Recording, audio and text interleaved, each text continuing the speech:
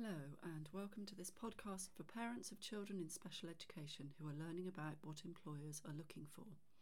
My name is Tina Harrigan-James and I'm the co-founder of a company called Careers Collective, which has been engaging with your child at school. Both myself and my co-founder Sally Everest have decades of experience leading and working in the education and career sectors, and we adopt a coaching and teaching approach to our work as Careers Collective, which we refer to as career development from the inside out. We do not offer advice and guidance.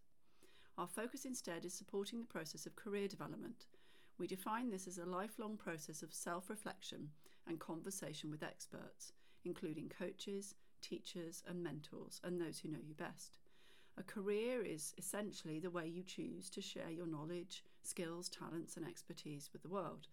So a career can include volunteering and supporting your local community, coaching and teaching others, sharing what you know or what you can do, working for financial reward, and taking courses or completing training. Career development is already something that your child does, because anything they're learning about themselves, any self-development and any work on skills for life or for independent living are part of their career development. Essentially, anything that prepares them for the future beyond school is career development, whether it's learning how to manage money, learning about personal hygiene, or travel training, for example. Our approach to career development at Careers Collective is to start from the inside and work out, rather than looking at the outside, such as the options and pathways, and working backwards with young people to make a decision. We can do this because we have a coaching and teaching approach, and we start from the perspective of needing to learn more about ourselves before we can consider the choices in front of us. That way, we're less likely to make a poor decision that we regret. The people who know us best, usually our parents, relatives and friends, can sometimes feel frustrated at the lack of knowledge about the subject of careers.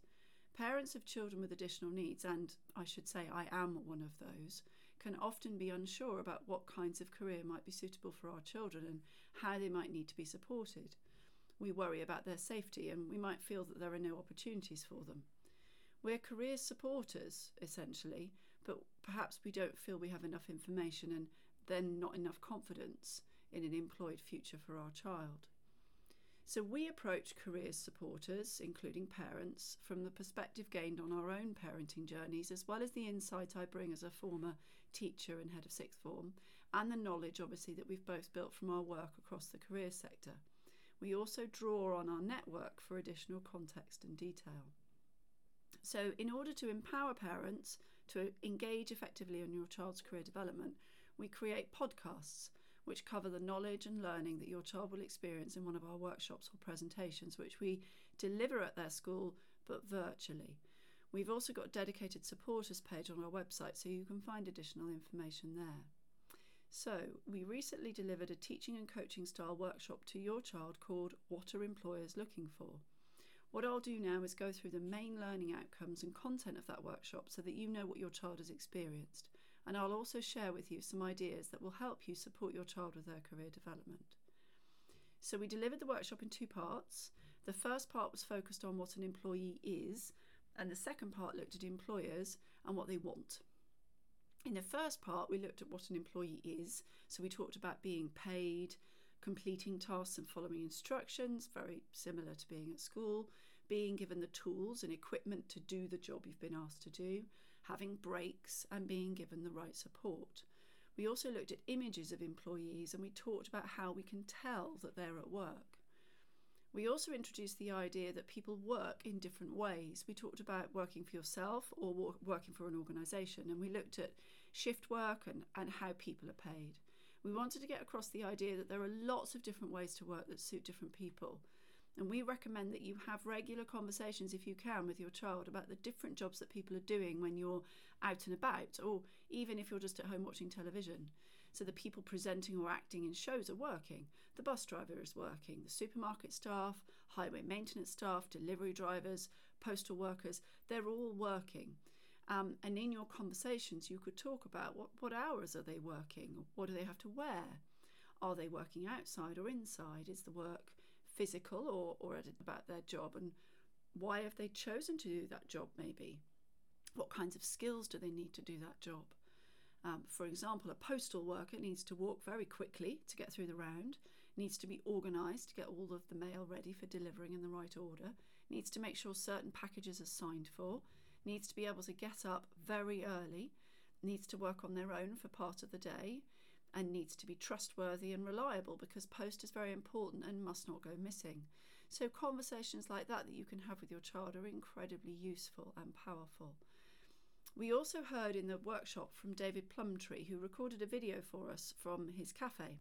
He employs people with additional needs and talks about in the video why he deliberately hires people who need more support, and he discusses the benefits that they bring to his business.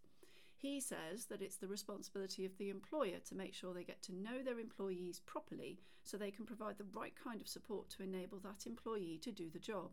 He says that employees have a responsibility to sell themselves, to tell the employer what their skills and strengths are and what they can bring to the organisation. So we picked up on this in the second part of the workshop, looking at the strengths that your child has already and identifying what else they could learn or develop to help them get ready for meeting any employers. We've given your child a tool that their teachers can help them use, which also asks them what obstacles are stopping them from gaining those new skills and strengths, and also encourages them to set a goal around building those skills and strengths. To help with this work, we also completed some activities, and we looked at who employers are and what employers want. We profiled 2 employers who have additional needs themselves, John Cronin and Colette DeVito, who both have Down syndrome but run their own businesses. They started their own businesses because they had a great idea or a skill, and also because they didn't like the employment options that were offered to them at the time. Colette, for example, kept being told she didn't fit in. We talked about fit in the workshop, what it means to try to fit into a company and why companies are looking for people with the same values as they already have in their company. There are increasing numbers of organisations which have realised that they need more diversity in their workforce and that people with additional needs can bring huge benefits.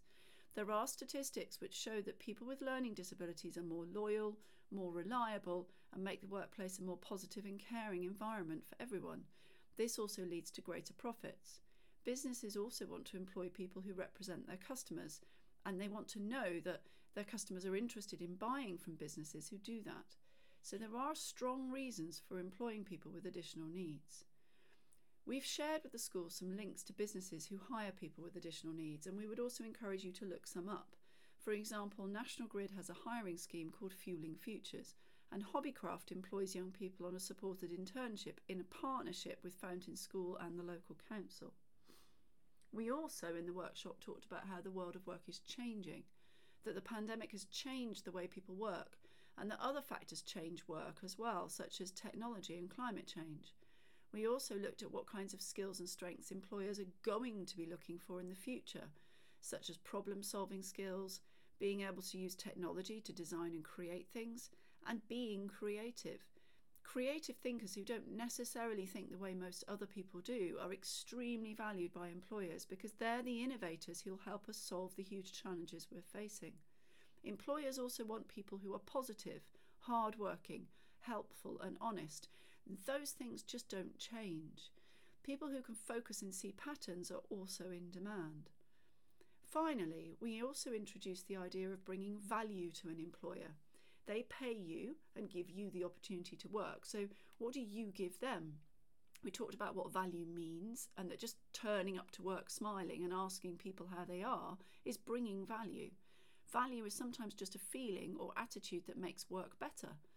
We left your child with some resources to work on with their teacher so they can keep increasing their knowledge about employers and the world of work, as well as prepare themselves for any encounters they may have. Something else you could do to support your child is encourage them to find and build evidence of the strengths and skills that they have. Employers will need to be given examples of what your child has done, which shows their skills and strengths, so your child needs opportunities to practice and prove what they can do. Thank you for listening to this podcast. Reached the end now. Please play again as many times as you would like. If you'd like more information, do visit our website at www.careerscollective.org or email us at chat@careerscollective.org. Thank you for listening and take care.